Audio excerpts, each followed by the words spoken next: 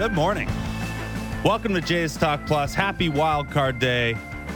The Toronto Blue Jays and Minnesota Twins in playoff action. 4:38 later today. You can find it on Sportsnet. You can find it on the Sportsnet Radio Network. You can find it on Sportsnet Plus, on the Sportsnet app.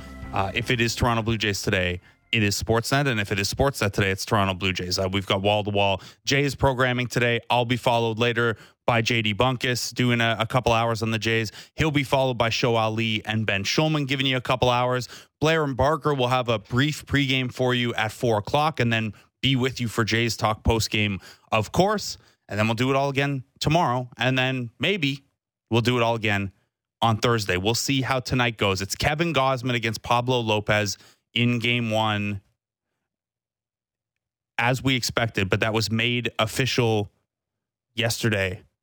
The Blue Jays confirming that Kevin Gausman will start game one, confirming that Jose Barrios, not Chris Bassett, not Yusei Kikuchi, will start game two. That was our expectation, but the Blue Jays took away any curiosity there and announced it ahead of time. So it'll be Kevin Gausman, Pablo Lopez today. It'll be Jose Barrios and Sonny Gray tomorrow. Both teams leaving their third pitchers open for the time being. We are also 1 minute past when wildcard rosters were due. So at some point during this segment, certainly during the show, we will get an official American League wildcard roster from the Toronto Blue Jays. We think we have a pretty good idea of how that's going to look. We think it's going to be 14 position players. It's felt like in doing the analysis and running through scenarios that Hyunjin Ryu is going to be the odd man out there. We'll see if that is officially how it goes down. There are a couple other question marks to keep an eye on as well. Does Trevor Richards hold on to his place after a very tough return from the IL? Is Bowden Francis in the mix? What's Ricky Tiedemann doing? Didn't pitch in that Arizona Fall League opener yesterday. By the way, Arizona Fall League did get underway yesterday, and Damiano Palmegiani, someone who Arden spoke highly of and said to keep an eye on at Arizona Fall League, made his debut there and had 3 hits and a walk. So hat tip to Arden for putting us on to that. We have a very loaded show today, as you may expect, with the wild card starting today. We will break down those rosters for you once they're out. We'll have Ben Nicholson-Smith on momentarily here to go through some of those roster decisions, game one lineup decisions, take a look at Kevin Gausman and his history recently against the Minnesota Twins. And we will also take a look at the Twins side of things. Do-Young Park of MLB.com, of Twins.com will join us around 11:30. We've got Ben Clemens of Fangraphs coming on at 11 to continue series preview, dive in at the national side, and around 10:35, Lance Brosdowski, who's joined us a bunch this year, a pitching analyst. He is going to join us around 10:35. We will talk to Ben Nicholson-Smith shortly here, just having a little trouble connecting with him. Let's hope the Blue Jays wild card gets off to a better start than this one. And again, we're waiting on the roster to be announced. It was due out. Or not due out. It was due to be handed in at 10 a.m. There's no obligation to tweet it just yet. Look, there is a lot to preview today. We did a lot yesterday. Kevin Gausman, Pablo Lopez is the headline item today. But what you're going to be looking for when the Twins roster comes down has a pretty big impact here as well, because the Twins injured list heading into today's big decisions is very, very full. Joey Gallo, Royce Lewis, Carlos Correa, Byron Buxton. Those are all guys who have a TBD in terms of the return date. Now, we don't think Joey Gallo and Byron Buxton are in the mix in this series. They haven't sounded particularly close over the last week or so. Royce Lewis was getting work in yesterday during the kind of open practice portion of the day. Carlos Correa has been dealing with plantar fasciitis, and he's an interesting one because he is a veteran with some real playoff experience. He's a leader in that clubhouse. He has been through this. He's been a part of World Series teams with George Springer. He was also probably their worst regular, at least early in the year when he was in and out of the lineup with foot issues. He finished the season hitting .230 with an OPS of 711. So a little bit below league average when we adjust for park factors and things like that. He's also Carlos Correa. If he's good enough to be on the roster, I'd imagine they're going to start him. Royce Lewis has been arguably their best player in the second half of the season, but he's also trying to work his way back from a strained hamstring. No time for a rehab assignment. It sounded yesterday like if he plays, maybe the running won't be 100% still. He was a monster this year when he was healthy enough to play. He played in 58 games. He had a 155 WRC plus, so more than 50% better than a league average hitter. He had 309, had a 548 slugging, 15 home runs in just 58 games. So if he's in there, that is a big, big boost to a Minnesota Twins lineup that, hit the most home runs in the American League, was a top 5 offensive team. You can look at some of the personnel here and wonder how that's going to hold up in a playoff series. And one of the biggest questions with the Minnesota Twins, with their offense, with their run prevention is, well, how much of a factor is the AL Central? They played 20 fewer games against winning teams than the Toronto Blue Jays did. That is historically one of the worst divisions in the history of baseball. Obviously, to some degree, numbers are inflated. However, still a really interesting lineup. You have Edouard Julien, a Canadian kid who obviously drew some attention in the World Baseball Classic with a strong performance. He rolled that into, early in the season, he was hitting whenever he was called up, but they kept sending him down to the minors because they had roster crunches. He ends up getting into 109 games, hitting 16 home runs and 16 doubles. He is someone who can really work a plate appearance and draw a walk. That's a nice table setter at the top of the lineup. If Royce Lewis is healthy, he would factor into the top 3 there somewhere in the order, which lets Jorge Polanco move to either a bench role or a role hitting further down in the lineup. That would depend a little bit on, Carlos Correa's status, how they want to use Kyle Farmer, things like that. And then the middle of the order has Alex Kirilloff and Max Kepler in it as well. If it's a lefty on the mound, usually you'd see Willie Castro and old friend Jordan Luplow in there, but obviously the Blue Jays are not going to start a lefty in this series, we don't think. So you're looking at Julien, Lewis, Kirilloff, and Kepler if everything goes to plan. And then the depth options on this team have all hit really well this season as well. Donovan Solano, maybe not a ton of power, but he has a 370 OBP on the season, and he's someone that they can plug into a couple different positions there to round things out. Matt Wallner hit 14 home runs in less than a half season of work. A little bit boom or bust in that profile, but we're still talking about another lefty with a near 900 OPS who hits in the bottom third of the order for that team. Michael A. Taylor somehow hit 21 home runs this year. He's supposed to be a glove first, defense first, pinch runner / center field kind of specialist, and he hits a career high in home runs this year. Maybe you're not buying that long term.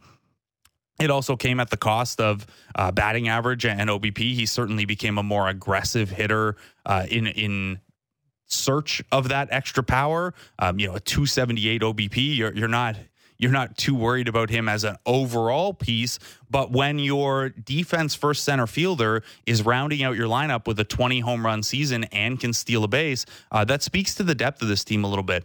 We'll see what they do with Willie Castro if he's in the lineup. That's another guy who, 9 home runs this year, but more importantly, stole 33 bases. We know that at times this year, Kevin Gausman has struggled with controlling the run game. Alejandro Kirk has not. He's been very good in some aspects of defense this year by the metrics we have available. Maybe the best pitch blocker in baseball, maybe the best pitch framer in baseball.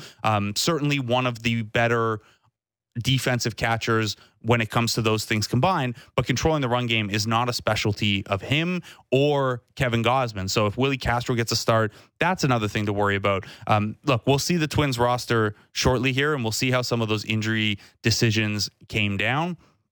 But this is a team that, despite the AL Central of it all, has some things that can threaten you. We are joined now by Ben Nicholson-Smith of Sportsnet, MLB insider. Ben, good morning. How you doing? How's Minnesota? Well, good morning, Blake. It is good to be here in Minnesota, and looking forward to watching some playoff baseball. It should be fun. Always a good time of year for that, and I think the Jays will keep us pretty entertained the next few days. Yeah, I think so. So I guess the big question on everyone's mind is, are we getting a BNS notebook today? I will definitely be filing. I will definitely be filing a couple of stories. Will it be a notebook? I mean, we will see what form my writing takes, but probably not a notebook in all honesty. Probably write a little bit of a breakdown of the wildcard roster. shortly and then have something coming out of the game. Really TBD. That's the beauty of these playoff games. You never know what you're going to write until the day really unfolds in front of you. Yeah, I have an idea, but yeah, you are at the mercy of not only how the game goes, but also of what Shai and your other counterparts want to write. That's always the interesting part as well. But you're the MLB editor here at Sportsnet.ca, so you can kind of you can assign yourself the best story, right? That's how it works. Yeah, maybe I'll see if Shai wants to write about the Padres front office decisions, and I'll take the Jays Twins game. No. I mean, it's honestly pretty straightforward. I think there's the beauty of these games is there are actually so many angles that we have a couple writers here now, right? Shai and myself, and there are so many more angles than we have time in the day to write. So it's, as you know, Blake, being a writer yourself, I mean, there are so many ways you can approach this series. There are a lot of ways, and obviously today the biggest question is, well, what does that wild card roster look like? Those were due at 10 a.m. We expect them to be announced officially any time now. I don't know if you have any reporting on this or just your own opinion, but what do you, Ben, anticipate that wild card roster looking like? I expect it'll be 14 position players and 12 pitchers. Those were the hints coming out of media day yesterday that the Blue Jays will likely go with the 14 position players. So that's going to set them up to be really flexible late in games with guys like Davis Schneider if they need some power, with Santiago Espinal. If they just need someone to get on base against a lefty, maybe they're down one, maybe they're tied, they just need a base runner. Espinal can be that player that they deploy against someone like a Caleb Thielbar, who's one of the Twins lefties out of the bullpen. And then Cam Eden. We've talked so much about Cam Eden and haven't seen him play a ton. We saw him over the weekend, which I think was a really good sign for the Jays. And you really want that speed specialist on a roster this time of year, especially when you have Alejandro Kirk and Brandon Belt likely to start every single game of this series. So John Schneider will have a lot of options late in games. I think that's a really good thing. And he'll still have 9 relievers available to him. So that is a lot of flexibility. I expect Trevor Richards to be one of those relievers despite his recent struggles. But they'll have a lot of options late in games, and I think they should be ready to use them because as good as Barrios and Bassett have been all season long, lefties can get to them. So I don't think you want to sit with those guys too long. Yeah, it's certainly a risk there if those guys come in and maybe they only go twice through the order. You have 9 relievers and hey, it's 3 game days and then you've got an off day, or hey, it maybe even 2 game days. So every game has to kind of be treated as you're throwing everything at the wall. And yeah, I guess the decision to go 14 and 12 comes down to 2 things. It's one, even in extreme scenarios, short of, a game goes 13, 14 innings, they think they're covered for 3 games of pitching with 9 relievers back there, which I think makes sense. The other being that, yeah, maybe there's not a utility to having Hyunjin Ryu as a bullpen piece. I know, again, that the roster is not out yet, but I would imagine if they're going 14 and 12, when we look at what that 28-man roster was on Sunday, Wes Parsons obviously comes off of it. Hyunjin Ryu is the other man out. Do you think that is a fair read on how this will structure? For sure. I think there's really no need to have Ryu on the roster, just given that they will have 4 starting pitchers. Yusei Kikuchi will be on the roster, so they will have that depth. Depending on how they deploy Yusei, they could actually use him more in shorter stints. But one way or another, they will have enough arms to get through the 27 innings, even if it goes extras one day. Let's say it's 30 innings. Well, off day on either side, you've got those 12 pitchers. They should be able to handle that. So I think that Ryu, especially just given the fact that he didn't really pitch well down the stretch against the Rays in either one of his last 2 starts, regardless of the reasons for that, is this a little bit of a dead arm period? Has he just, run into, an opponent that hits him really well in the Rays? Who knows? But one way or another, you don't need Ryu right now. That allows you to take more relievers, to have more guys who can come in throwing 95 with some nasty breaking stuff. And that's a really good thing because we are going to see a lot of mixing and matching. I predict we'll see a lot of pitching changes in this series, despite the fact that both teams have really good starting pitching. This is a time of year, as you know very well, it's just the time of year where you start going to the guys in the bullpen a little earlier. And I think we'll see that starting today. And look, this Minnesota Twins team is a fascinating one when you look at them from the John Schneider perspective, in that we don't know exactly how their roster is going to shake out yet, but they could conceivably have as many as 8 left-handed / swish hitters. Now, they're not going to start all of those guys, but this is a team that used the pinch hitter more often than any other team that's in the postseason field here. So obviously what you're saying about going to the bullpen earlier and using those leverage arms quicker, that is a nature of the postseason anyway. Ben, how big a test do you think this series is for John Schneider, figuring out not only the right times to go to guys, the right matchups, but kind of anticipating a step ahead with Rocco Baldelli, who is on the hitter side, maybe the most aggressive mix and matcher in the playoff field? Yeah, and Baldelli and Schneider, I think, are kind of positioned similarly in the sense that they're probably new school managers. They have done this before, but not a ton of times. They're really still looking for that first playoff success.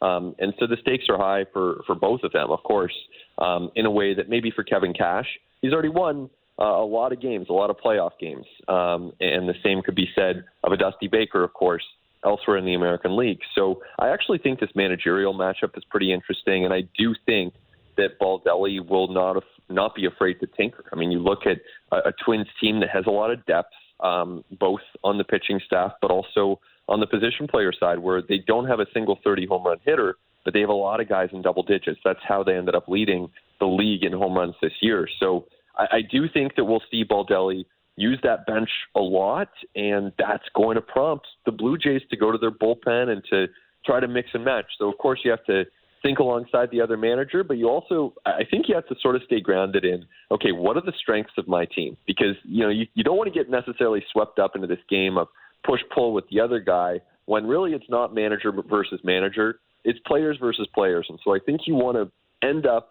with your best players on the field. And if someone tactically can gain a tiny edge there, I mean, good on them. But I think you want to go down or go forward with your best players on the field. Yeah, it's that is an interesting one, and that's straightforward for the Blue Jays. I think we know what their 9 is going to look like. We think, give or take maybe one guy, but I think the starting 9 we saw in most of the important games last week is probably their starting 9. I guess before I continue down this thought, you would agree with that? Yes, 100%. Okay, so we know who the Jays' best 9 is. We know who the candidates to be pinch hit for. We certainly know who the candidates to be pinch run for. When it comes to keeping your best players on the field as long as possible, where do you think John Schneider's kind of cutoff point is for when he would maybe pinch run for an Alejandro Kirk or a Brandon Belt? Is there a scenario where, early enough in the game where they could still conceivably have another plate appearance ahead, they opt to use a Cam Eden in that spot because maybe the leverage isn't higher, 2-3 innings from there, even if they do get another plate appearance? Yeah, it's a great question. And I think it somewhat depends on how desperate the Blue Jays are. So in game 1, I don't think that there's any chance that we would see Cam Eden pinch run before the 7th inning. In the 7th, 8th, 9th, I think we could see that for a Belt or for a Kirk.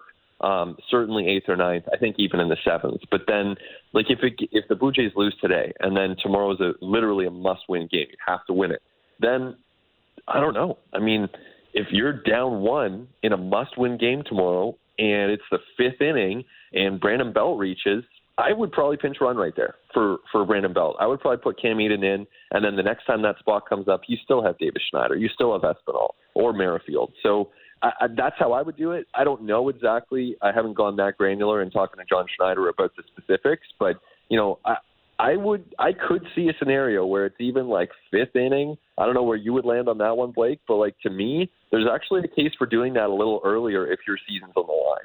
Yeah, I think so. And look, it's playing for one run is a little bit of a tough thing strategically early in a game. Like this is, the discussions we've all had about quote unquote small ball over the years and the move away from that a little bit. And it's a little easier to do when you're the home team because you have that certainty and such. But yeah, it's it is certainly something that you do a little earlier than you would in a regular season game.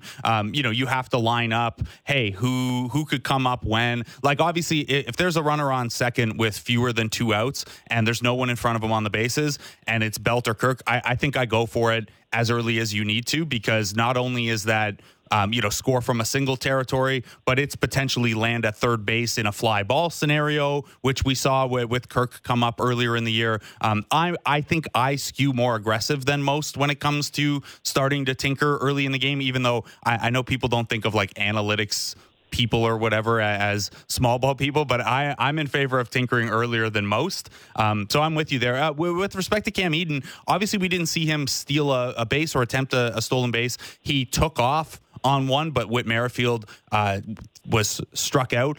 Do you think the green light would still be on there, though, if Cam Eden is used in a pinch running situation to steal a base, or is this headed more toward what we've traditionally seen the Jays do with their pinch runners, which is just make sure you're getting first to third on a single, second to home on a single kind of thing?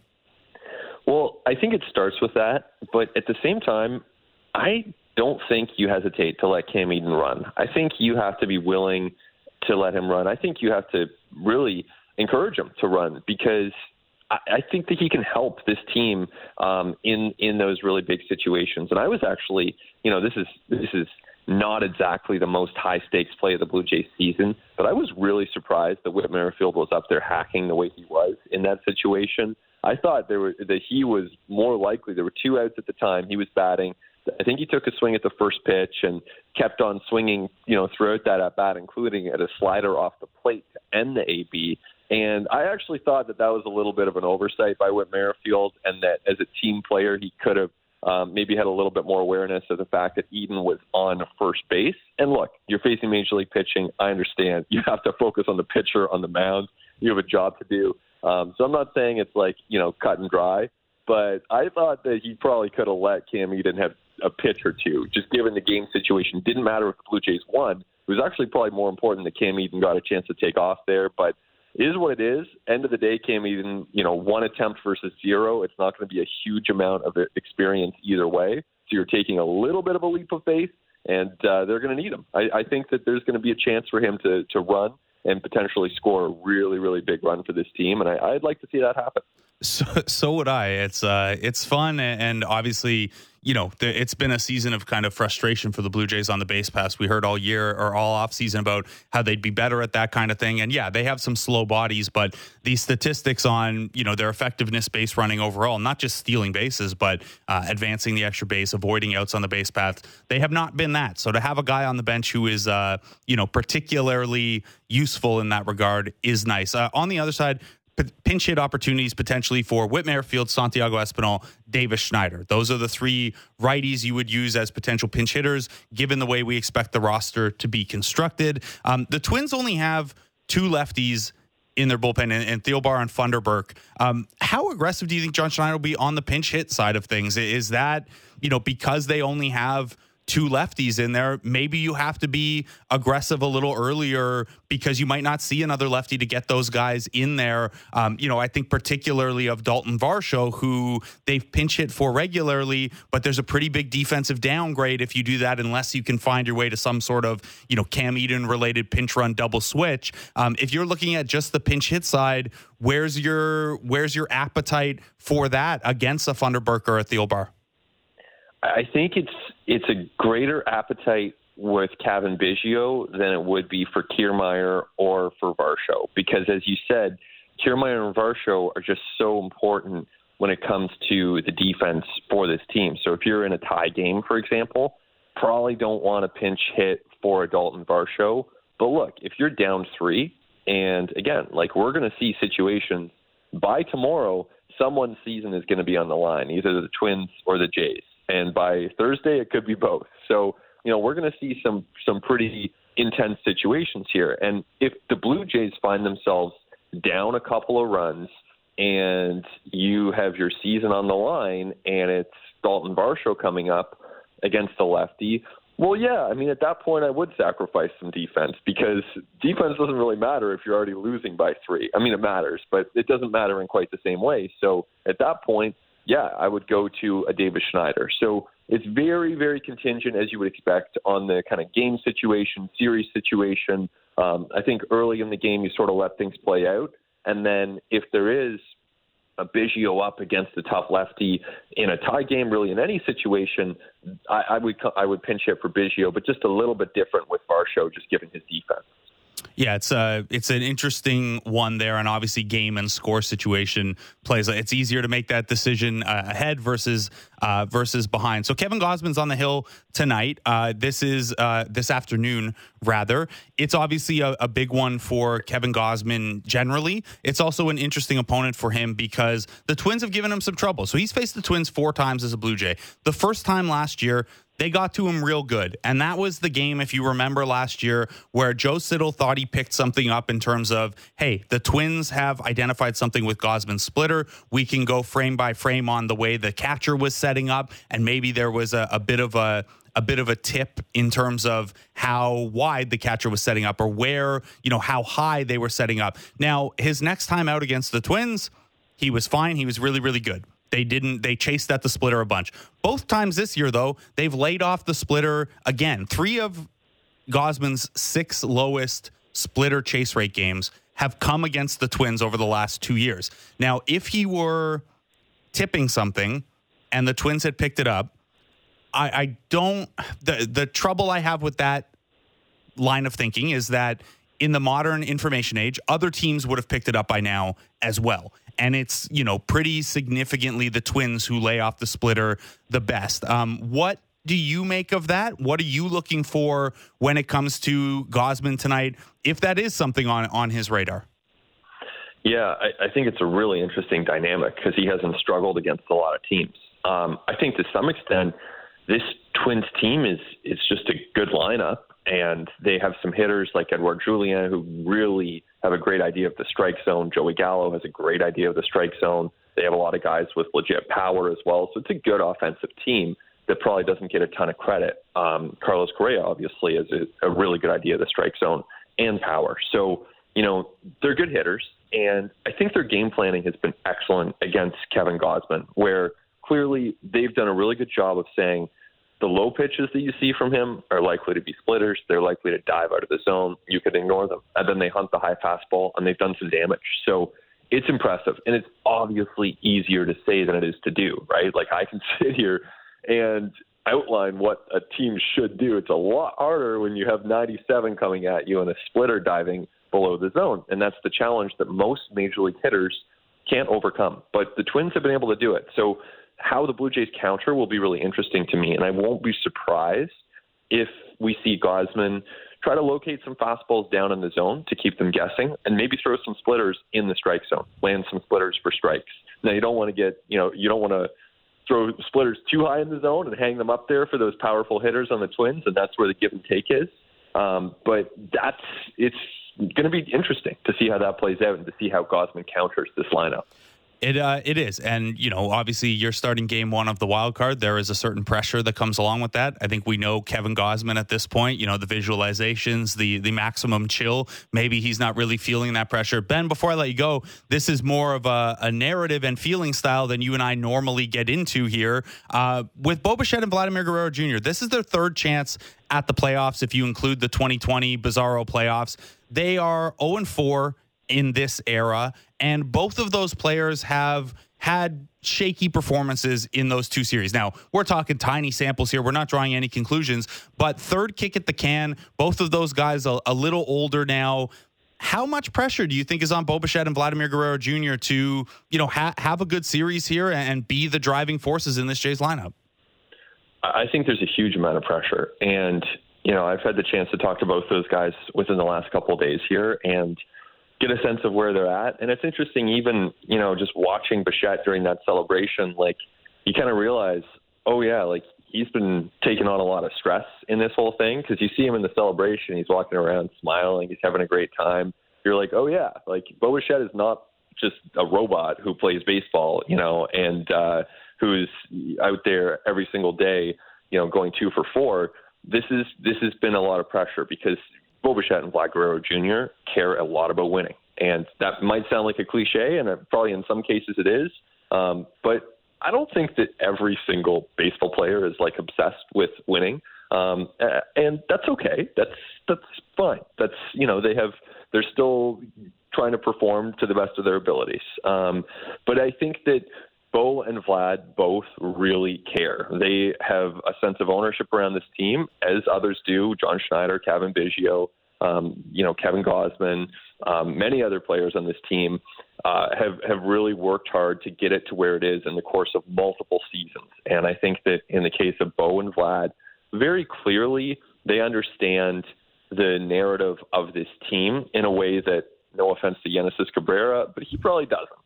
So it's like these guys have been on that whole arc. They've been on that whole ride with those of us around the team who follow the team. All the fans know what it's been like the last few years. And Bo and Vlad, it's their life. Like, of course, they very much feel the fact that they have not succeeded in the playoffs.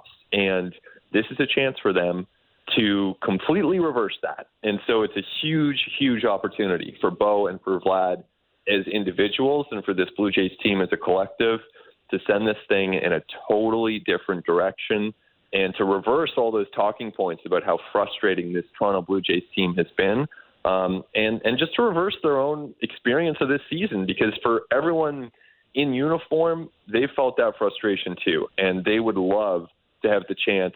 Well, they do have the chance. They would love to take advantage of that opportunity and make this season memorable for a different set of reasons. And hey, nice easy start here, facing the number 2 and number 5 starters in the American League by wins above replacement in Pablo Lopez and Sonny Gray. Should be fun to watch this one. Really looking forward to your coverage, Ben, and the next notebook. The streets are waiting.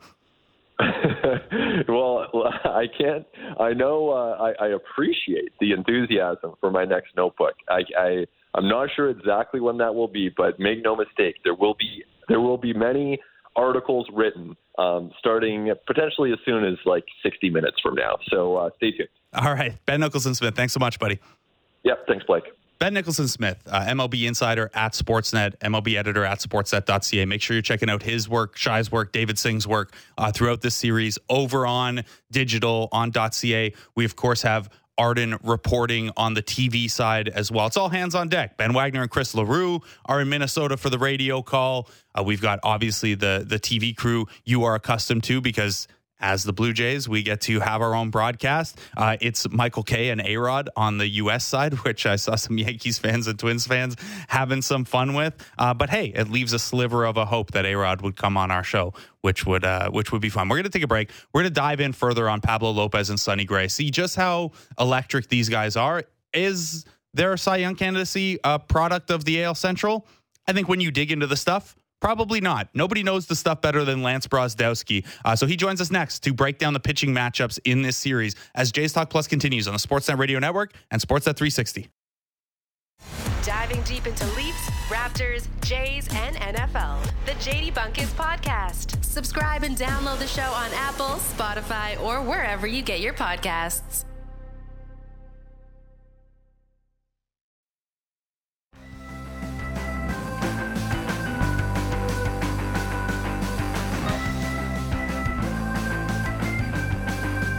Welcome back to Jays Talk Plus. I'm Blake Murphy. Little Sonny Gray real estate for you there as we come back. Sonny Gray will start game 2 in this series. There is no band from Minnesota to make a Pablo Lopez pun about, though. So we go with Sonny Gray real estate. Instead, let's take a look at these pitching matchups. Let's tag in Lance Braz on YouTube, Substack, Twitter. He's one of our favorite guests on Jays Talk Plus, player development analyst at Marquee. It's Lance Brozdowski. Lance, good morning, man. How fired up are you? Happy wildcard day. Oh, it's great. Yesterday was tough. It was the first day we didn't have baseball in a really long time, so I was kind of miserable. But at the same time, I was also prepping for the series, so I guess it was a good day. Yeah, I thought maybe we would get that, 4 outs of the Marlins-Mets game that was still suspended. That, John Birdie is, still standing on first base at Citi Field right now, waiting for that one to finish up. But, yeah, we got to do a lot of prep, so I guess I'll kind of go guest choice. Where do you want to start in this one? What is most interesting to you on the pitching side of this wildcard series between a Jays and Twins staff that, arguably top 3 or 4 staffs in the playoff field here? Yeah, I think the thing I'm going to go to is a little bit high level, but in digging into this matchup, the Blue Jays are facing two pitchers that throw a lot of sweepers, right? Like Sonny Gray's is a little more slurvy, but I'm still going to call it a sweeper. And Pablo Lopez went to drive line this offseason and added a sweeper. It's really made him a lot more effective versus right-handed hitters. Definitely jumped his strikeout rate year over year than what he was with the Marlins. Both those guys throw sweeper like a quarter of the time. They also do it, I think, most interestingly, to opposite-handedness. So they throw it right into left-handed hitters, and they don't really reduce the usage of that pitch dramatically in doing that. Generally, sweepers are to get same-handed hitters out. But both these guys kind of buck that trend. So I looked at the Blue Jays offense relative to how they performed against sweepers this season. They came in right around average, but the thing I found pretty interesting is that they had the third lowest swing rate on sweepers in Major League Baseball. It's kind of funny the Twins are actually second. So both these teams tend to be conservative when facing this pitch, and I think that's kind of one of the more high-level things I'm watching in the first two games in terms of Twins pitchers facing Blue Jay hitters is kind of how much they can bait the Blue Jay hitters into swinging on anything that has that big lateral sweep. Yeah, it's a tough one. And like you said, the Jays come out pretty average against the right-handed sweeper overall. On one end, George Springer and Matt Chapman have struggled with it a little bit. You know, a guy like Vlad's pretty neutral. And then a guy like Bo Bichette or Kevin Biggio, hit pretty well against it. It strikes me maybe this is just a Blue Jays specific thing, but it does seem like the Jays' more contact-oriented hitters have had a little bit of a better timing. Whit Merrifield, another guy who hits it well. Broadly speaking, and I know these two guys are unique in Lopez and Gray because they do throw it righty to lefty. The Jays could potentially start 4 lefties in each of these games here. What is the strategy against the sweeper and guys like this who, look, I know there's no real strategy against Sonny Gray. He's kind of like super Chris Bassett with 6 different pitches that all have good stuff. But let's focus it on Lopez then. If you are a lefty facing him, not only do you have to be worried about this sweeper now, but obviously the changeup is elite there as well. How tough is it to kind of be in there as a lefty with a guy who has the changeup as a weapon and the sweeper as a weapon, and then hey, if you're caught napping, there's the curveball there too. Lopez strikes me as a particularly difficult guy to hit against as a lefty. Yeah, I agree with that for sure. And looking at some of just the underlying batted ball quality against him from left-handed hitters, I think the key thing to point out is like you got to kind of get him to his peripheral pitches. And I mean, this is the case with a lot of guys too, right? If they're throwing, fastball changeup around 60-70% of the time, those pitches are probably thrown that much with good reason, which Pablo Lopez does. But the most damage he's going to allow from a contact quality standpoint is on the sweeper and on the curveball. Sweeper is like kind of a really hit or miss pitch opposite-handed. I really do think it depends on the hitter in the box.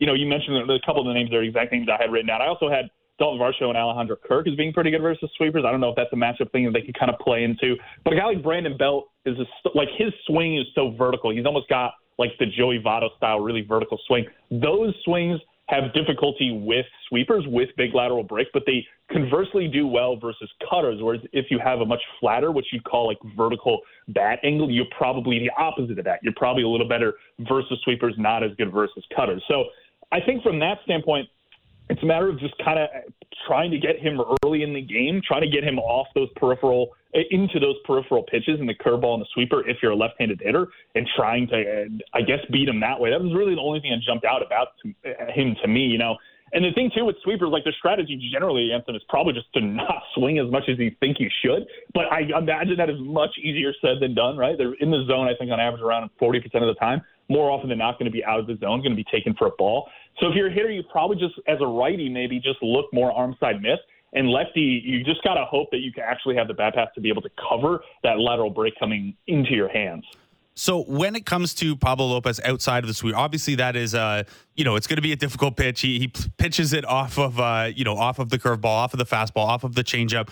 Something that the Jays have struggled with a little bit this year, and this was front of mind in June when they saw a couple of these guys against the Twins, including Bailey Ober, who, we'll circle back on that and see if maybe he's going to start game 3, if he's even off the wild card roster. We'll see. But a style of pitcher the Jays haven't done awesome with is these guys who are, and Lopez isn't huge, but he's 6'4". He gets a terrific extension down the mound and works the fastball high in the zone. Why is that? Why can that be so effective against certain hitter types? It seems to me, that extension down the mound and working it up in the zone, it makes a 95 from Pablo Lopez feel a little heavier than 95. Why is that such a tough pitch?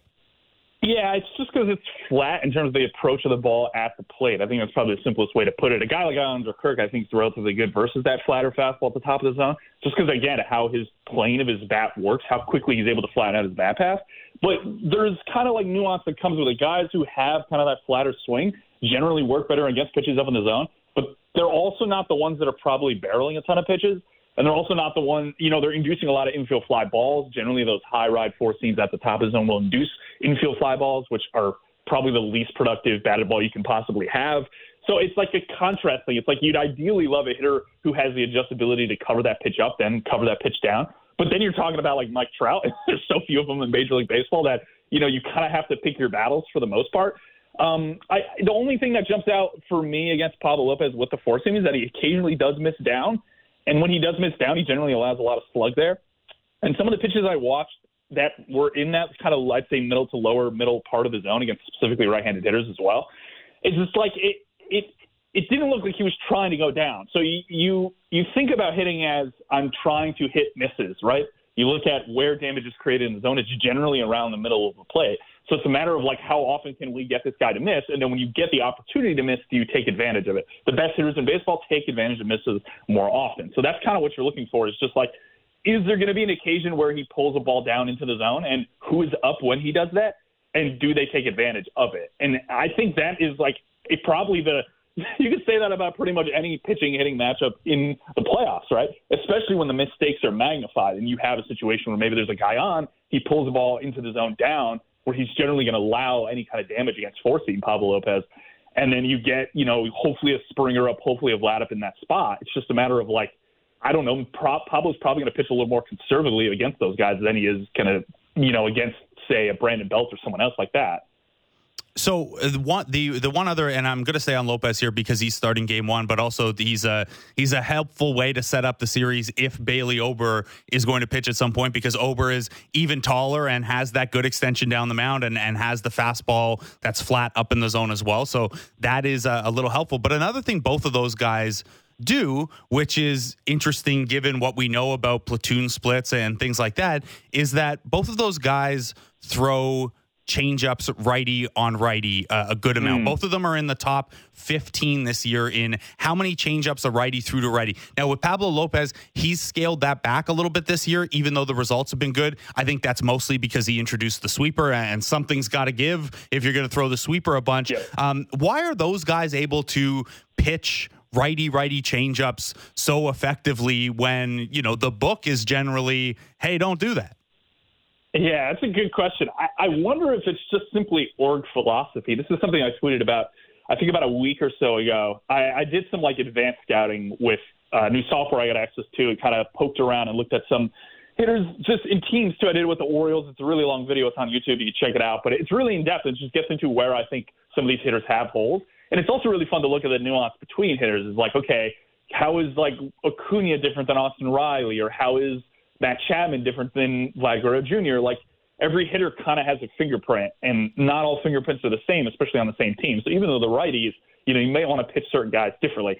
And the thing I came to the conclusion of, and I'm not entirely sure if it's true, but I did get a text from a couple people in front offices that were like, hey, your tweet was making the rounds, which is always a good thing, right? It's always a good thing when someone texts you and says that. So I basically said, after digging through all these advanced reports, I think right-handed pitchers need to throw more right-handed changeups to good hitters specifically. Because if you look at guys, specifically the two that jumped out were Ronald Acuna and Mookie Betts. I know not applicable to the series, but I haven't looked at Vlad Guerrero, but I imagine there's a couple guys in the Twins lineup who are like this, who are really, really good hitters versus a variety of things. Maybe they don't chase those sweepers off the plate. They crush anything in the zone in terms of covering fastballs. And then, how else are you going to get this guy out, right? That's the thing I was looking at with Acuna. Was like, if you look at any of his underlying batted ball quality, the worst by a decent margin was against changeups. And maybe that's a byproduct of not seeing them a lot. But I just thought from the perspective of, trying to get a guy like this out, especially if they're not going to swing and miss, how can I just limit contact quality? It's like the only path there is to throw changeups generally in the bottom of the zone. And I'm not saying it's the only path, because you could spot, say, cutter up away, that's an ideal spot. But it's like, you think of how much a pitcher misses on average with any given pitch, even those with good command, and you go, okay, well, how much can I really guarantee that I'm going to put it and dot the pitch in this particular spot? It's kind of unrealistic to me to be like, oh, if I just paint sweepers on the outer third of the plate, like, I'm probably going to get that guy out. It's like, okay, like, sweepers aren't in zone a lot at first. Generally, pitches with a lot of movement are harder to spot. So, like, how confident am I that the scouting report should just be dot this pitch away from the hitter? It's like, it doesn't really do anything for me as a pitcher. So if you can tell a pitcher like a Bailey Ober, who throws the changeup right like 28% of the time, which is well above the league average. First off, it's a good pitch, right? And he's probably able to keep it down. Those might be two qualifiers to actually executing the right changeup.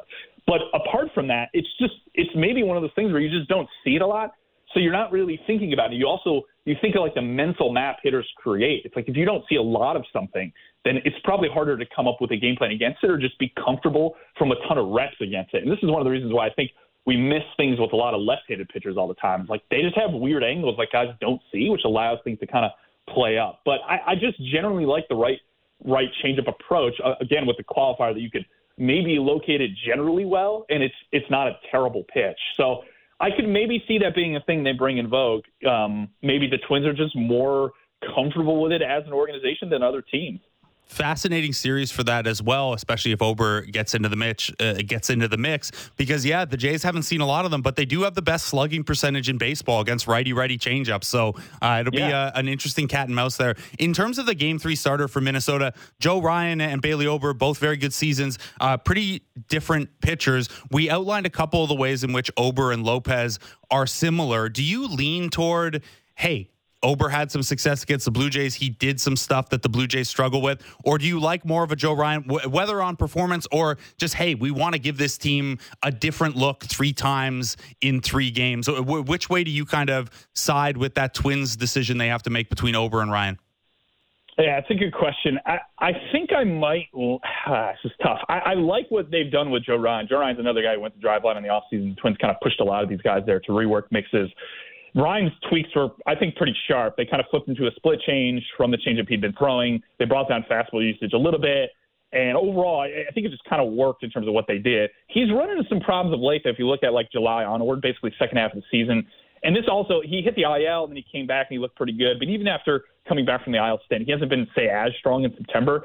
And you're starting to see some fastball regression for him where like that's one of the pitches in his repertoire that's allowing the most kind of slug and damage. He's, again, one of these kind of high-ride fastball guys, particularly for him because he's throwing from a really low release height and getting a reasonable amount of vertical breaks. So that's another way you could kind of create a flat approach. Lopez is more of like a big extension, big ride guy that's not really doing it via release height. So multiple ways to kind of get that flat approach fastball at the top of the zone.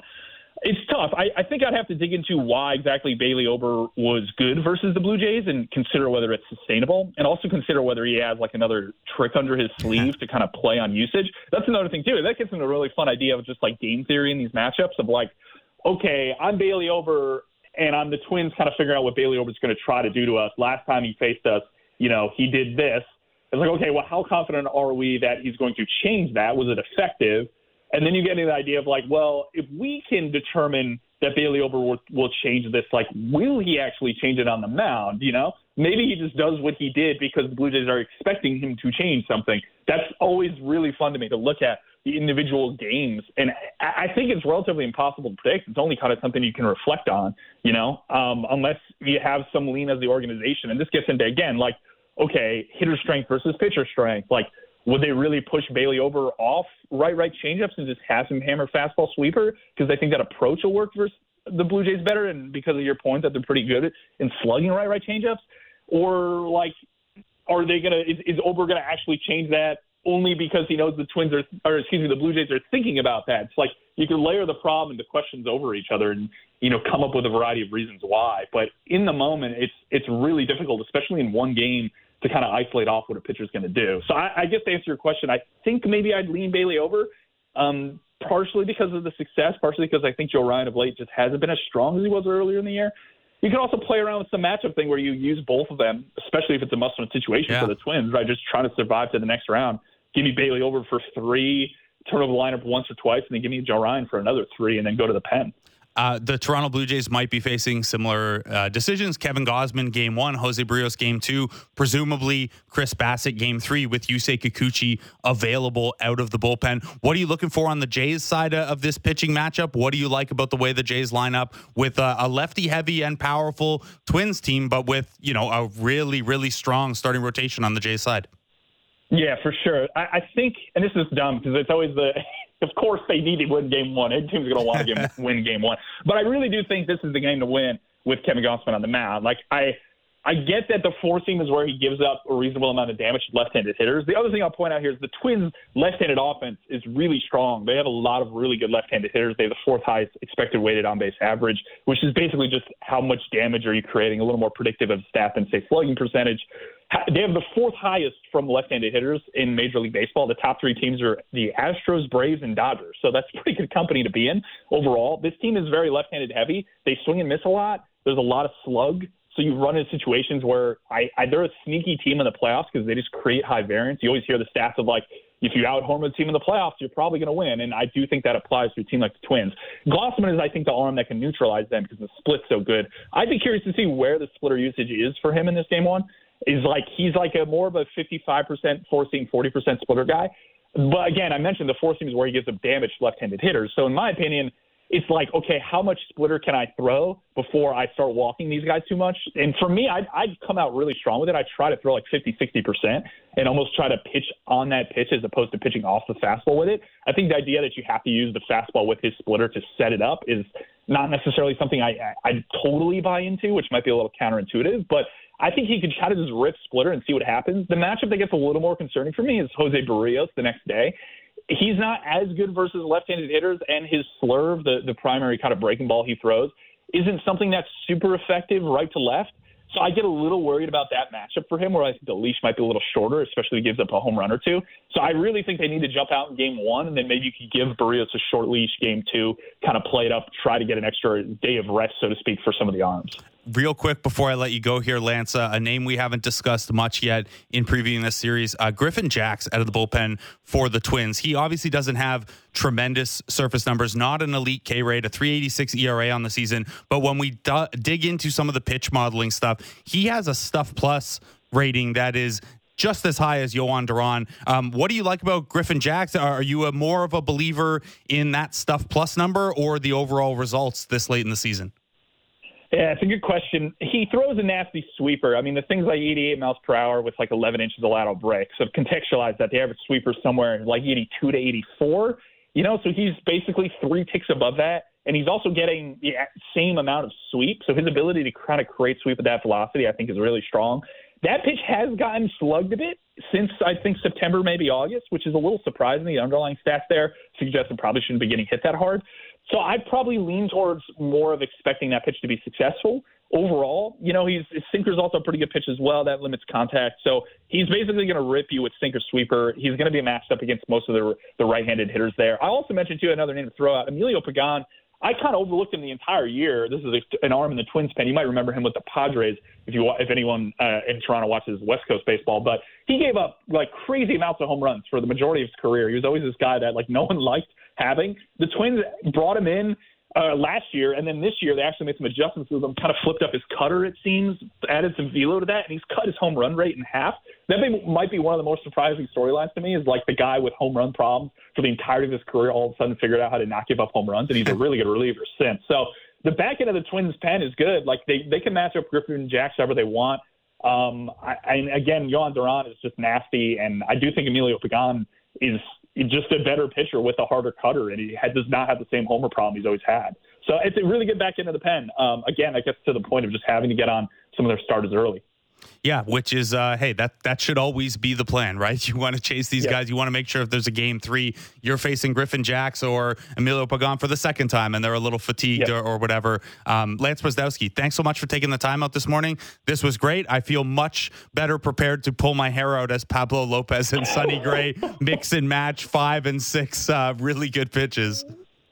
Thanks for having me, guys. Absolutely. Best of luck to the Blue Jays. Lance Brosdowski at Lance Bros on YouTube, on Substack, on Twitter. Indispensable daily pitcher notes over on his Substack account. Some great YouTube breakdowns as well. Also a player development analyst at Marquee, but you don't have Chicago teams in the playoffs, so I don't know that you'll be seeing Lance pop up there. We're going to take a break. We're going to continue to set this series up. We'll take more of a zoomed out national view next as Ben Clemens of Fangraphs joins us. He wrote Fangraphs breakdown of this wildcard series, and the biggest question we got to dig into with Ben, and go to Chris Black's Twitter account at Down to Black right now, a tremendously funny tweet about the quality of competition gap between these teams. He put our boy Johnny from Gate 14 on blast and saying basically that is the average hitter that Pablo Lopez faced this season. We'll take a break. We'll see what Ben Clemens thinks about that divisional quality gap and how that should change how we analyze the pitching matchups, especially in this series. Ben Clemens next as Jays Talk Plus continues on the Sportsnet Radio Network and Sportsnet 360. Your daily dose of everything NFL. It's the Fan Checkdown with Matt Marchese and Donovan Bennett. Subscribe and download the show on Apple, Spotify, or wherever you get your podcasts.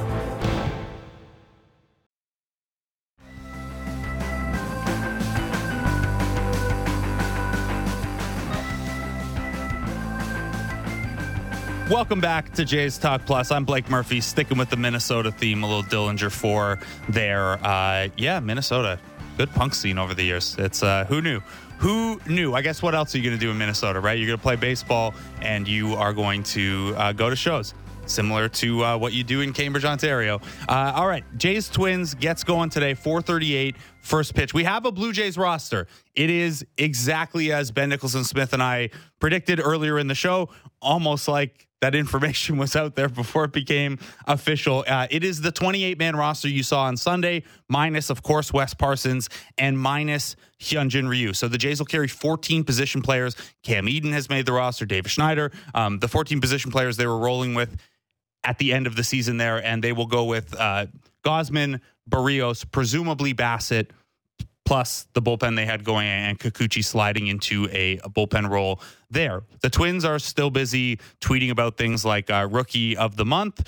Congrats to Royce Lewis, I guess, but we all want to know if he's on the playoff roster, not if he won Rookie of the Month. We'll keep an eye out for the Twins roster as we continue in the second hour here. Right now, let's go over to Fangraphs. Let's talk to Ben Clemens. He wrote the series preview over at Fangraphs. Ben, good morning, man. How are you? Happy Wildcard Day. I'm doing well. How are you? I'm good, man. I guess, and you got into this a little bit in your piece, and we'll pull out some of the specifics, but let's start at a high level here when it comes to the Twins. The Toronto Blue Jays just won 89 games in what ended up the strongest division in the history of the divisional era, which goes back to 1969. The Minnesota Twins won 87 games in what is one of the very worst divisions in that era. The Minnesota Twins played precious few games down the stretch against winning teams. I don't know if I believe the iron sharpens iron thing. I don't really know what we make of this, but when you dig into what the Twins have done and you try to figure out what the Twins will look like in a playoff series, how much does the weakness of the AL Central and the fact that the Twins played far fewer games against good teams than anyone else in baseball statistically, how much does that inform your analysis this time of year? So it does inform your analysis. It has to a little because it matters who you play. I think that looking at this in previous years hasn't found much of an effect. I think the real reason for that is that the series are short and it's just hard to find much of an effect for anything in 3-game, 5-game series. Like the team who just plays better on those 3 days will win, and therefore, like a lot of the stuff gets lost in the noise.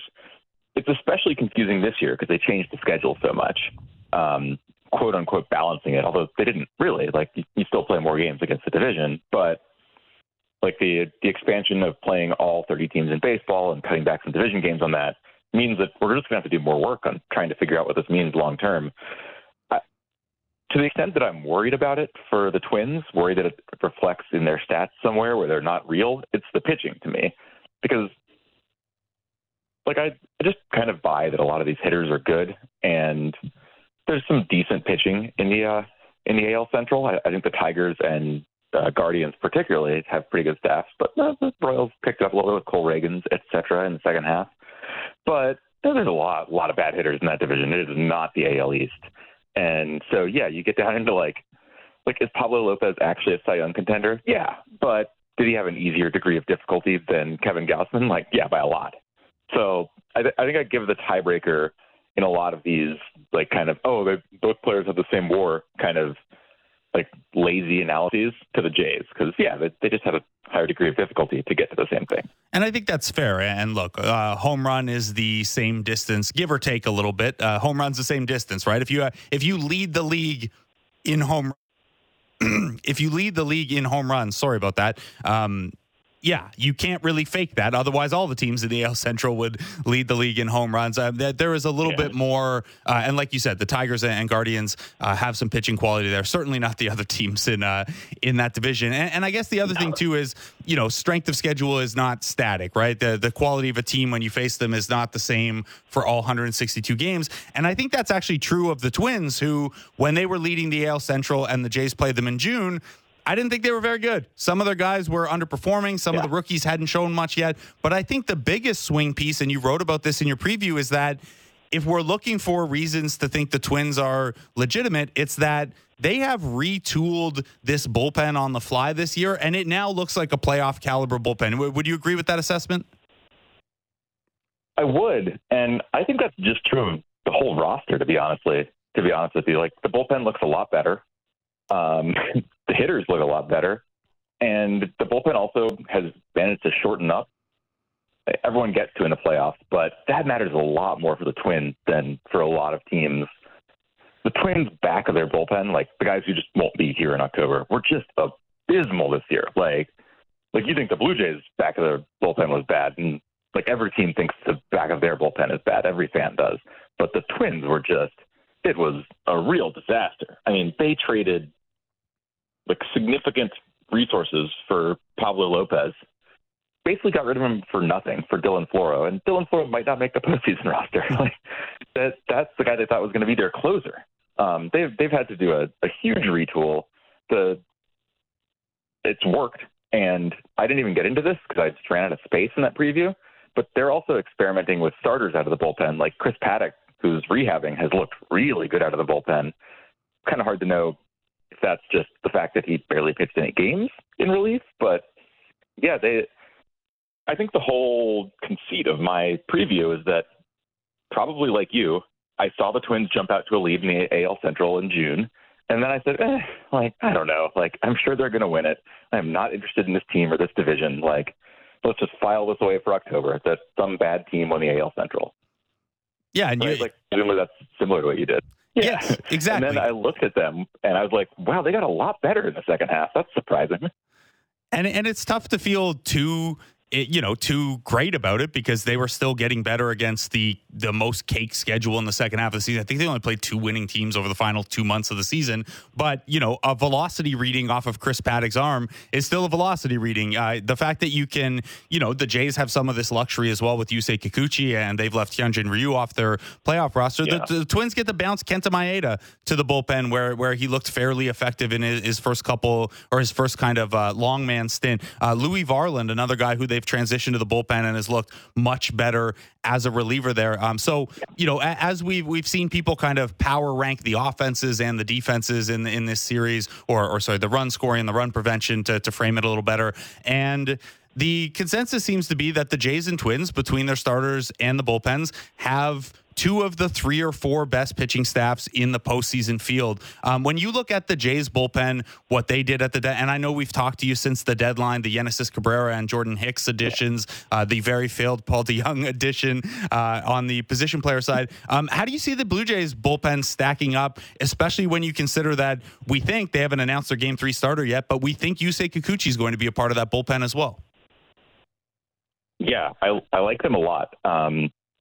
So we have a Fangraphs podcast, Effectively Wild, that drafted all the units of the playoff teams yesterday, and we only picked 4. So, and the Blue Jays bullpen got picked, I think, 2nd or 3rd. So we think that they're one of the top few bullpens in the playoffs. I mean, again, imagine me telling you this in spring. You'd be like, no, come on. Imagine me telling you this 2 years ago, that the Blue Jays would be one of the best run prevention teams in the playoffs. It would just be baffling. Like, they've done a great job kind of spinning all this around. I do think that it's funny that Hicks and Romano are essentially the same, like, just, oh my God, this is the most stressful, successful save conversion I've ever seen. But despite the stress levels of those guys, the Blue Jays bullpen is really good. Like, here we were talking about how good the Twins bullpen has been since they changed it over. I'd prefer the Blue Jays bullpen. Which is great to hear. And yeah, and the Jays fans are. This is the thing with baseball fandom, is that I don't think any fan base trusts their bullpen or loves their bullpen.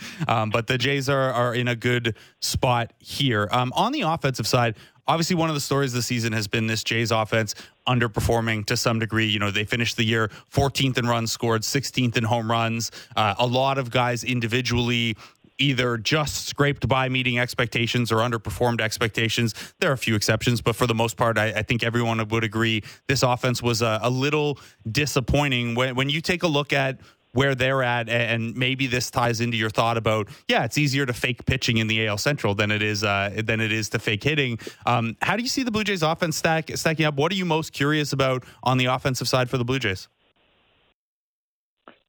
I think the thing I'm most curious about is, it's the question that's been dogging the bullpen, the Blue Jays, for years, is, hey, can they hit righties? Because if they can, they're going to win the series. The Twins are very right-handed. They have like 1.5 interesting lefty relievers, and that's it on the whole playoff roster. There's no lefty starters. There's not a high-leverage lefty arm, unless you count Caleb Thielbar, who I think they're just going to kind of mothball for this series.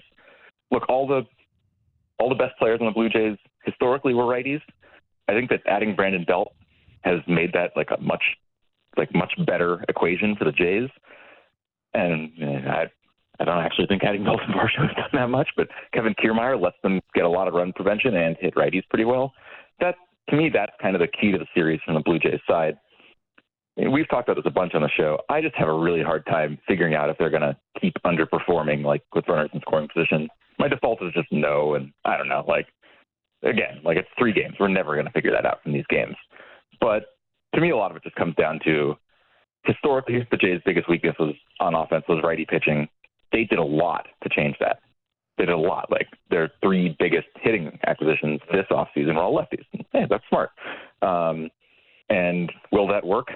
And I picked the Twins in my preview. I have just no feel on this series. Fangraphs has it 54% Jays, 46% Twins.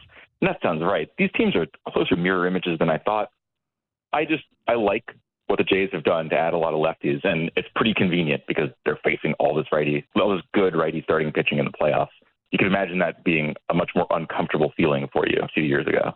Yeah, you certainly could, and they could conceivably, and we think they'll start 4 lefties tonight against Pablo Lopez in Belt, Biggio, Varsho, and Kiermaier in some order, which also makes Rocco Baldelli's life at least a tiny bit more difficult, given that, like you said, they have 1.5 lefty relievers that they can turn to. We actually just got the Twins playoff roster, so just to update the audience, Bailey Ober is not on it, so that answers who's starting Game 3, and he won't be working out of the pen either, which is he had some success against the Blue Jays.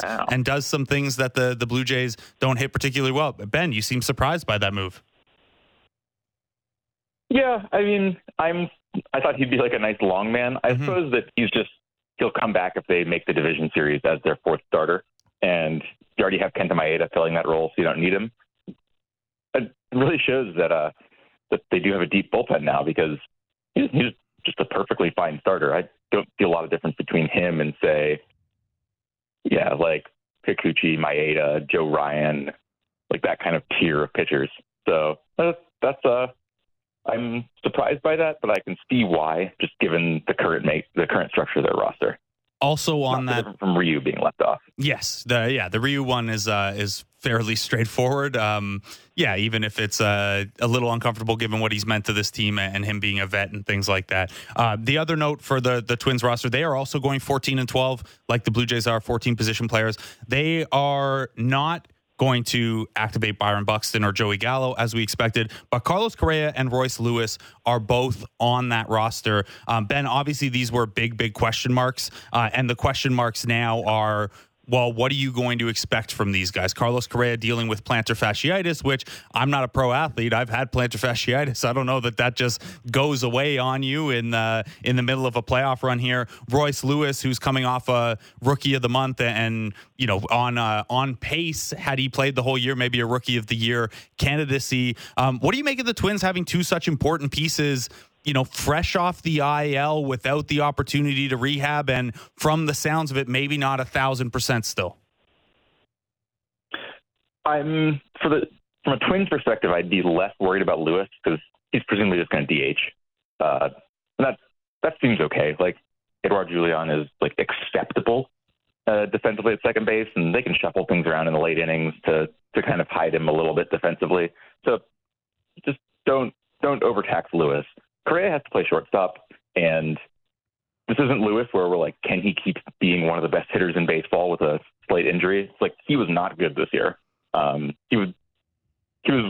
He had his worst full season, and he actually played a decent amount of the year, but he was bad. And that can't all be attributed to injury, surely, but some of it can, and he's currently injured. I have very low expectations for Correa heading into the series. And honestly, I don't actually know if putting him on the roster improves their chances. I think they have to if he says he can play. That he's going to be there for a while, and that is just not a good way to start a relationship with your star player, is saying, well, I know you're active, but we've got this Kyle Farmer guy who we got for nothing this offseason. They can't actually do that. But if I were Twins fan, I'd be very worried about Correa. Lewis, if he's 90%, that's fine for them, and they're not giving up a ton at the DH spot anyway. I think that's just the perfectly reasonable gamble. I think it bodes well. There's just no way around this, that Correa's health is going to matter a lot, and it's going to be a question forever. He's perhaps the most scrutinized medically player in baseball because of all of his contract trauma last year, and I don't feel great about it in terms of him being healthy and suddenly unlocking a level of effectiveness he didn't have all year after, like you said, plantar fasciitis is awful. Yeah, it's not pleasant. It would really be amazing to me if he was great. Yeah, it's a tough one. And look, like you said, he's probably going to be in there because that's what you do when you have a Carlos Correa who has won a World Series and is so important to your clubhouse and your roster and things like that. Ben, quickly before I let you go, the other three wildcard series, which one are you most looking forward to? I think I am most looking forward to probably the Rays series. I want to know, they've changed that team so much. I mean, we talk about the Twins changing. The Rays have changed their team by more than that. I think 40% of their offensive production above average this year is just not on the postseason roster for, various injury or bad person reasons, alleged bad person, I should say. I have no clue what's going on there. And likewise, I find it very funny how the Rangers they just keep buying players, and the players keep getting hurt, and they keep buying more players, and those players keep getting hurt, and they keep buying more players. I think that's just a really funny contrast in styles, and so I'm really looking forward to seeing that. But also, as a bonus, I'd love to see either of those teams play the Orioles, just from a, kind of either the old established AL East wisest guys who make teams good without money, or a huge money team. Either of those playing the Orioles would be fun for me. So that's kind of the way I'm leaning in terms of what an interesting series to watch would be. But honestly, I'm just excited for all of them. I love this new format with 4 baseball games in a day for a few days. It's just fun. Yeah, my only gripe is that they went away from the quadruple header to give us 2 pairs of overlapped games, which is less good for being an absolute degenerate for 12 hours for a couple days in a row. As a fellow degenerate, I'm with you. Yeah, Ben Clemens, I'll let you go here. You have a great partial day being a partial degenerate. Thanks for making the time out, man. Absolutely. Talk to you soon, Blake.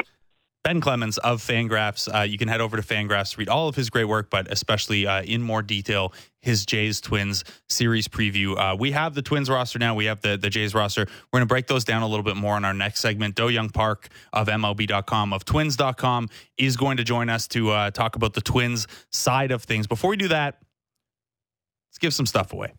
Starting today at 4:38 p.m., obviously, the Toronto Blue Jays are facing off against the Minnesota Twins in the best of 3 American League Wildcard Series. The Blue Jays are encouraging fans to grab friends and get next level loud to cheer on the team as they begin the race to bring a World Series championship back to Canada. To help fans gear up, they've given us Blue Jays swag packs to give away this week. To enter for a chance to win, text in today's code word postseason to 590. Again, that's postseason to 590. We'll be giving away more swag packs tomorrow as well, so be sure to tune in. I do not know what's in them. If I did, I would probably take them and keep them for myself and give them to family and things like that. But they're keeping me blind so that I keep the contest honest. And one of you texting postseason to 590 will win. We'll give another away tomorrow. We'll take a break right now. On the other side, we'll talk to Do-Young Park of Twins.com. The Twins playoff roster is out. It does include Royce Lewis and Carlos Correa. It does not include Bailey Ober. It includes 14 position players, as does the Toronto Blue Jays roster. We'll continue to break that stuff down as Jays Talk Plus continues on the Sportsnet Radio Network and Sportsnet 360. Everything Raptors before and after the games. The Raptor Show with Will Liu. Subscribe and download the show on Apple, Spotify, or wherever you get your podcasts.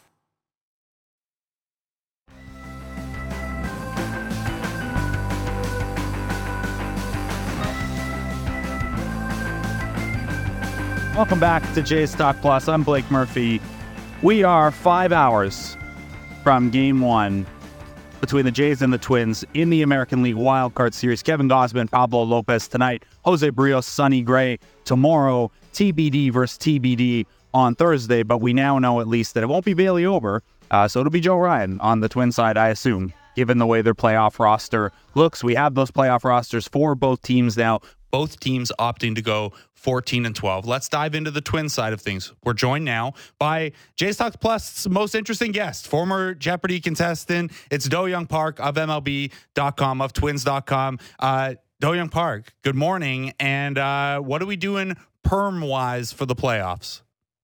Oh, geez. I was honestly hoping that column, and so for everybody listening, this is a column that was published in the Minneapolis Star-Tribune about like men getting perms on their hair. And it was known in the media community that I had, so I was interviewed for it. And I was hoping it would just kind of go by the wayside and just kind of, everybody would forget about it. But no, it got pointed out on Twitter, and boy, is that taken off.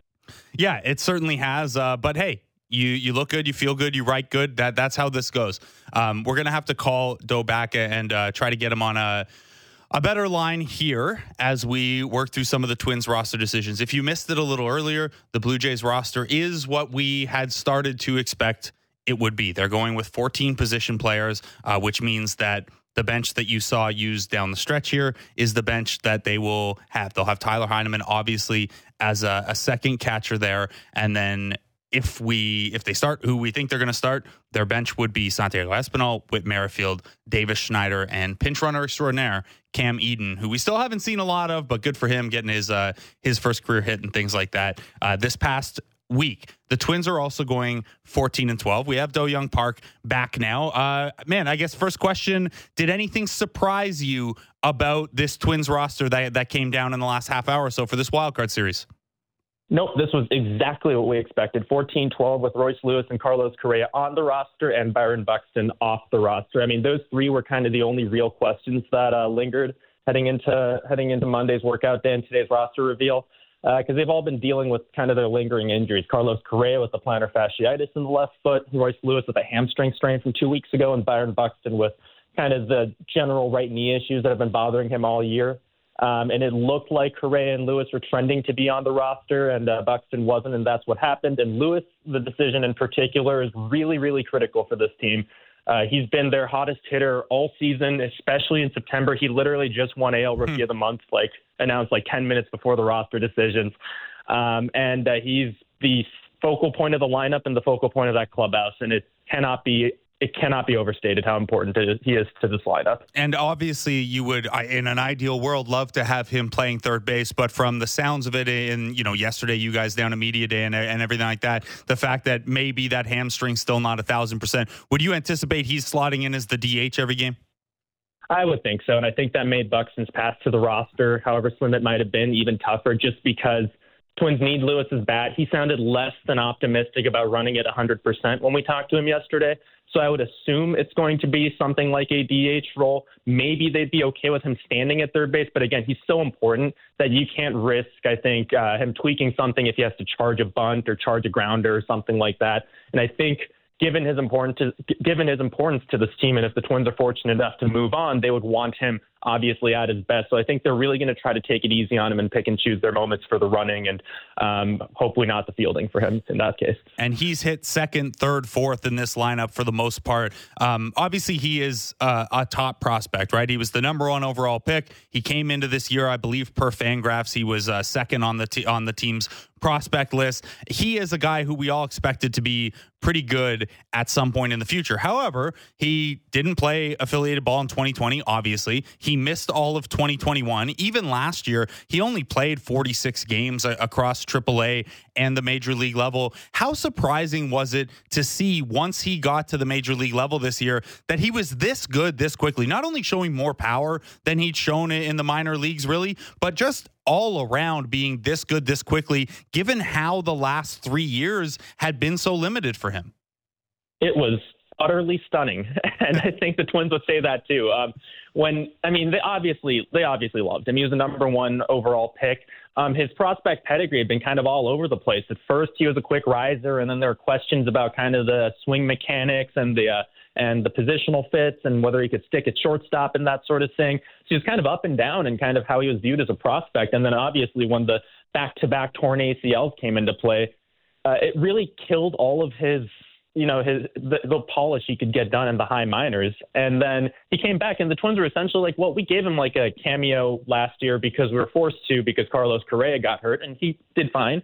So I guess we'll stick him in the big leagues and just see how it goes and respond to how he does. And he has been their best hitter. My goodness. I mean, it's been absolutely crazy. I mean, the mechanical questions about maybe the longer swing or that sort of thing, those just kind of naturally settled down. The league has adjusted to him. He's adjusting back. He just kind of plays purely based on instinct, and he's got the athleticism and the baseball skills and everything like that, where there hasn't really been a transitional period for him. It's absolutely crazy he just kind of keeps going. We think, okay, well, this is where they make this adjustment or that adjustment, and he's been able to shoot the ball the other way when he needs to. He's been able to turn on pitches when he needs to. Pretty much whenever there's a runner in scoring position, he comes through. I think he has something like a 1,200 OPS for his career with runners in scoring position. He hasn't just been their guy. He's been their guy in the big spots. And again, it's absolutely crazy how quickly he not only adapted to this league, but became a focal point of this clubhouse. He's also like the most charismatic guy in there. Even when he was injured again with an oblique for much of this season, the team was still using his celebrations and it feels like he's still here. I mean, he is that guy. And again, I cannot overstate how important it was for the Twins to get him back on this roster for this series. So in a different way, certainly, and maybe less of a bombastic personality, but Carlos Correa is pretty important to that room as well. Obviously a guy who this time of year maybe takes on extra importance given that he's gone through it a number of times. But with Carlos Correa, the DH spot isn't available there. He's going to have to play shortstop if he's in the lineup. And obviously he did not have a particularly strong offensive season, even if he'd been a little better before this latest setback. What do you make of, what is your outlook for Carlos Correa in this series with dealing with an injury that, we know doesn't just go away? He's kind of dealt with it on and off all season. And here at the tail end of what's arguably the worst season of his career so far. Yeah, Correa would be the first to tell you that he has just been bad on offense this year. That's no surprise. And it's really, like you mentioned, the plantar fasciitis that's been lingering since May. And he's never going to come out and explicitly say, oh, yeah, that's the reason why it's been so. But that's the reason why it's been so bad. I mean, it's his plant foot in his swing. It's his front foot in his swing. And so you talk to the hitting coaches, and essentially it's the mechanics that kind of prevent him from driving the ball in the air or on a line. He's hitting a lot more balls into the ground. The offensive numbers are down. But what happened in the final weeks of the regular season is that the plantar fascia in the foot ruptured. And while that sounds like a gnarly thing, based on how plantar fasciitis has been dealt with in the past, it's my understanding that actually helps the condition of the foot. It's part of the ultimate healing process, is what I understand. and it also kind of alleviates the discomfort in the heel. And so Correa at least says he's feeling good and is hoping that this is going to be the best he feels, not only because he's had the 2 weeks off to just kind of take it easy and recuperate his condition, because the Twins have had absolutely nothing to play for 2 weeks now, but also because, at least as part of the healing process, this is what's supposed to facilitate it. This is what has helped guys ultimately get over this injury, and that's what Correa has kind of talked to other guys that have recently gone through this about over the last couple of weeks. So he's really a wild card, and it's kind of crazy to say in a lineup that was ostensibly built around Byron Buxton and Carlos Correa, to say that Carlos Correa is the biggest wild card. We obviously know everything he's done in October in the past. He's one of the most experienced postseason contributors this game has ever seen. And regardless of whether even if he's not at full strength, he's still an important presence for this lineup. He's still got that October magic in him the Twins are at least hoping to get. And there is potential for more there, depending on how it feels. And I think we're all just going to have to kind of get a sense for where that is together today, Carlos included. So a couple other small notes on the rosters here. Jordan Luplow not on the roster, which seems to me a mistake given the potential revenge game scenario where the Jays had DFA'd him earlier in the year. He's a lefty masher, and the Jays have a couple lefties coming out of the pen. Just not enough opportunities for at-bats for him with 2 righties coming back?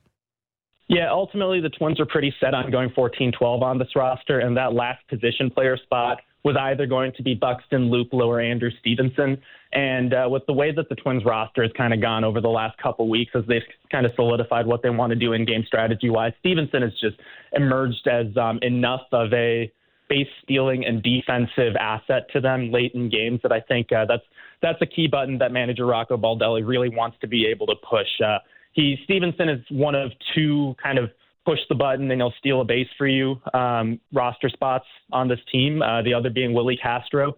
And that's a facet of the game, the small ball, the aggressive base running that the Twins have really kind of tried to emphasize a lot more this year than in years past. I mean, notably in 2019 when they broke the home run record, that was pretty much a non-existent element of their game. And Stevenson's going to be a pretty key part of that, and that's why they chose to take him for that last roster spot instead. Which makes sense. We saw the Jays keep Cam Eden on their roster pretty much as a pinch running specialist and maybe defensive sub as well. These little things matter way, way more in the postseason here.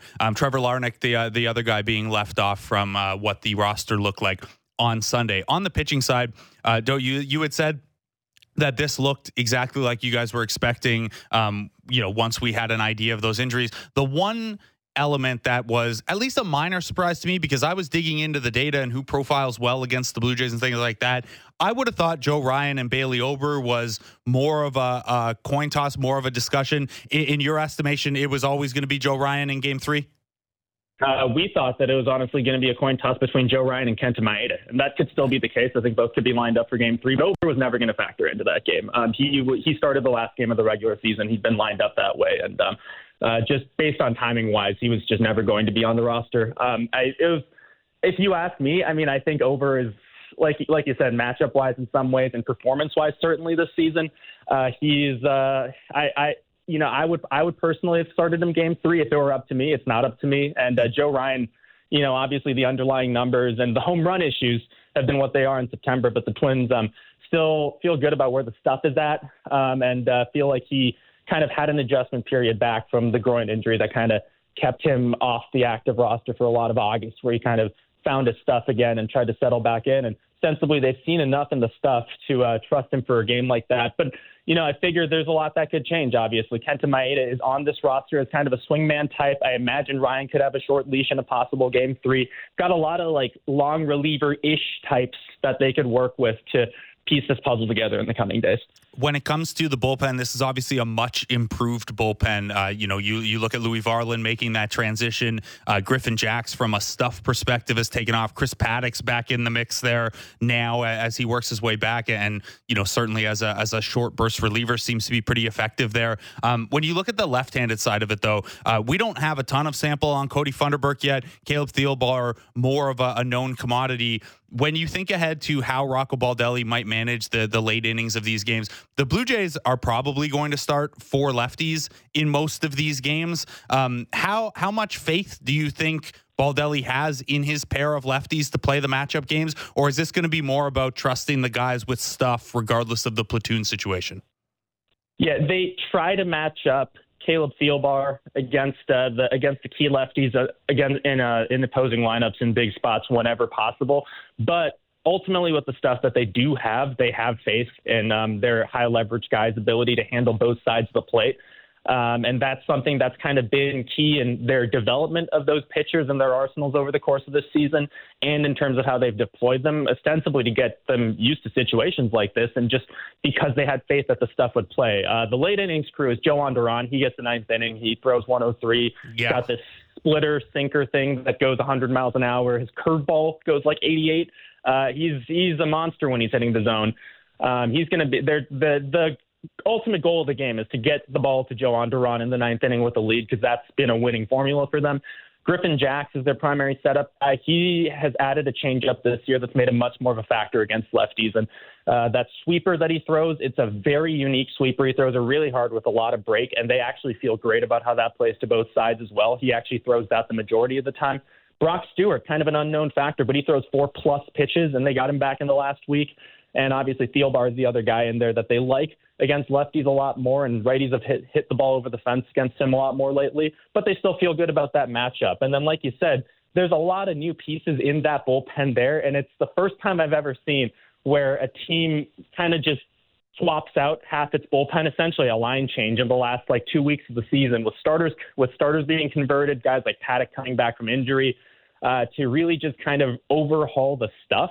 The stuff is really deep there. Where this bullpen might go wrong is that, like you mentioned, Varland has been absolutely fantastic. They got Paddock back, they got Stewart, but those guys are just kind of getting dropped into this playoff race, to the playoffs now within the last week of the regular season, and they're just like, all right, we're going to sink or swim with you guys. We trust your stuff. But in a lot of cases, these guys are transitioning from starting for the first time or just coming back from extended injury. So there's a lot of high-risk, high-reward options there in that bullpen. Twins feel great about the stuff. As to whether that's actually going to translate on the field, they're putting a lot of faith in that stuff to play regardless of role right now. So Rocco Baldelli, some interesting decisions to make there. We'll see if he can press the right buttons in the bullpen. On the position player side, to kind of circle back that way while we're on Rocco Baldelli, this Twins team used the pinch hitter more than any other postseason team this year. And a lot of that is obviously you've got some platoon guys. There are, I think, 7 left-handed or switch hitting guys on this playoff roster. So you've got a lot of mix and match potential here. The Jays will have Tim Meza and Genesis Cabrera as lefties out of the bullpen. We presume Yusei Kikuchi as a lefty out of the bullpen as well, unless they change course and opt to start him game 3. But everyone's read seems to be he's a bullpen arm here in this series. How do you anticipate Rocco Baldelli still being as aggressive with his pinch hit and platoon strategy in a series like this? Or come playoff time, does he take a bit more of a keep my best players on the field as much as possible mentality? I think that's the biggest thing that we're really interested in seeing. I suspect that he's going to be a little less aggressive with the moves in the middle innings, but we're going to have to see about that. And what I mean by that is, obviously the Blue Jays are ostensibly lined up to start right-handers in all 3 games, which means that in all 3 of these games, the Twins will likely be starting Eddie Julian at second base, Alex Kirilloff at first base, and Matt Wallner at left field. If you got a chance, take a look at those guys' platoon splits sometime. It's absolutely crazy. They're like all-world players against right-handed hitters and do absolutely nothing against lefties. And that's led to some really almost comical situations at times where Rocco sometimes pinch hit for them in the first inning, pinch hit for them in the 3rd or 4th innings, just because they believe so firmly in playing from ahead. But at the same time, given the composition of the back end of this Blue Jays bullpen, where there could be tight games at the end of the game with a Swanson or a Hicks or a Romano on the mound, those big righties, and matching up your young left-handed hitters against them is arguably the most favorable matchups that Rocco has on this roster. And so maybe if a Kikuchi or Cabrera, or you mentioned these lefties that come in, maybe if they're in the middle innings, Rocco's a little less aggressive with pinch hitting like a Kyle Farmer or Donovan Solano into the game, just holding a little more in reserve for those late innings. But again, that lefty-lefty factor is really, really big for all 3 of those hitters. So that's really something that we've had some hints that maybe that could be a little less aggressive this postseason. But we'll really have to see about that because the Twins really do not like matching up any of those left-handed bats against left-handed pitchers. Yeah, that's fascinating to me, and it's fascinating to me on the John Schneider side too, because obviously you're lining up Gausman, Barrios, Bassett, three guys who pushed 200 innings this year. You want them to go a couple times through the order if you can. But I look, and if two of the top 4 or 5 guys in your order are lefties who are going to get pinch hit for in the 5th, and then when your righty leverage guys in Romano, Hicks, and Swanson come around and they're facing lesser hitters and hitters from the right side, I don't know. I'd maybe be tempted to, go to one of those guys a little earlier than I would, under the assumption that Baldelli is going to make those moves. Just for anyone who doesn't know what Do-Young Park is referring to there is our guy, Edouard Julien, has a 22 WRC plus against lefties and 151 against righties. Kirilov's split is 37 and 138. Wallner's split is 30 and 169. So even if you don't understand WRC plus, I think you can understand the giant gaps in those numbers. Doe, before I let you go here, man, there is an 18-game playoff losing streak for this Minnesota Twins team. Obviously, the guys on this roster were not on those rosters. They did not lose to the Yankees a bunch in 2004 and in the years since then, but you had a great quote from Pablo Lopez yesterday on understanding what that streak means to the franchise and to the fan base. I guess just this is more a question about Pablo Lopez and the ability for a player like that to empathize with a fan base about something that hangs as a cloud but really has nothing to do with this team. Yeah, Pablo, first of all, is just a really just salt of the earth, incredible, whip smart dude that gets it. So I'm not surprised that he's the one that would say something like that. Here's what I've seen in that regard. And this is the third playoff series I've done for this team. I also covered them in 19 and 20. And this seems like the team that is most willing to acknowledge those kind of sins of the past that they had absolutely nothing to do with, because they understand what it means to the fans. What Pablo Lopez said, that's a sentiment that's been said by, Kyle Farmer and other team leaders. It's just in the immediate aftermath of clinching, where they realized they had nothing to do, like you mentioned, with the bullpen collapses of 2004, fair balls being called foul, or Torrey Hunter missing an inside the park homer in 2006, or that sort of thing. They also understand these fans have a lot riding on this, even just one win. They obviously have their sights set on something far grander, but I think there is more of a acknowledgement and embracing of what a win here would mean for this fan base, and to an extent that I haven't necessarily seen before, really, from this clubhouse, where the reaction we've gotten in the past has just been, we had nothing to do with this. We're just kind of focused on our own game.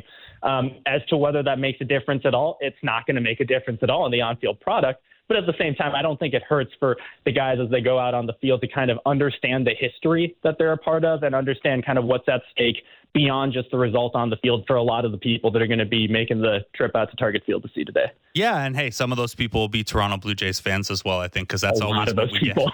get. Yeah, that's always a fun element. And hey, I hope they packed multiple sets of clothing, because it's supposed to be, 87 today and 67 tomorrow? Yep, Minnesota October. Nothing like it. Do-Young Park of Twins.com, of MLB.com. Thanks so much for taking the time out. I hope the 20-degree swing has no negative impact on your perm. It does all right, actually. It's pretty hardy. All right, man. Thanks so much. Do-Young Park of Twins.com. Thanks to him, to Ben Clemens, to Lance Brzdowski, and to Ben Nicholson-Smith for coming on today and helping us set up Game 1 of this best 2 of 3 wildcard series. First pitch is at 4:38 today down at Target Field. It's Kevin Gausman against Pablo Lopez. Ben Wagner and Chris LaRue have the call for you on the Sportsnet Radio Network. Dan Schulman and Buck Martinez have it for you on Sportsnet Television. They'll be with Hazel May and Arden Zwelling as well.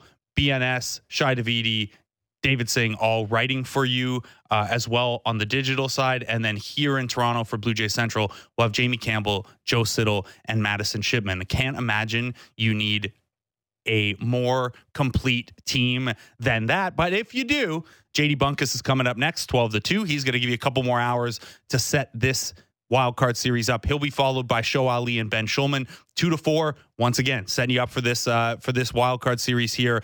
Blair and Barker will have you from 4 to 4:30 for a short and proper pregame there, and then they will be with you for Jays Talk post game. Of course, they will obviously Blair and Barker. They're the big show this time of year, and they will bounce around the Jays schedule as necessary. We'll be back with you 10 a.m. tomorrow, win or lose. We'll see about the rest of the week, how this series goes. I'm very excited. Last year, the way the schedule worked out with games on Saturday and Sunday, we didn't even really get to do playoff Jays Talk Plus. I was doing some pregame radio stuff, but we kind of set the series up on the Friday, and then by the time we had another episode, the postseason run was done. I wasn't doing this show in 2020, but that's how quick it was that time as well. Here's hoping we get more than like 27 hours of Toronto Blue Jays playoffs this time around. Gausman, Pablo Lopez, it's going to be a blast. Hope you're all able to enjoy today, 4:38 first pitch. Hope you're able to put the anxieties of 162 games and of this playoff series behind you and enjoy playoff ball. There are few things as fun as the first wild card day with 4 games coming at you. So enjoy. Have a blast. We'll talk to you at 10 a.m. tomorrow. JD Bunkus has you next.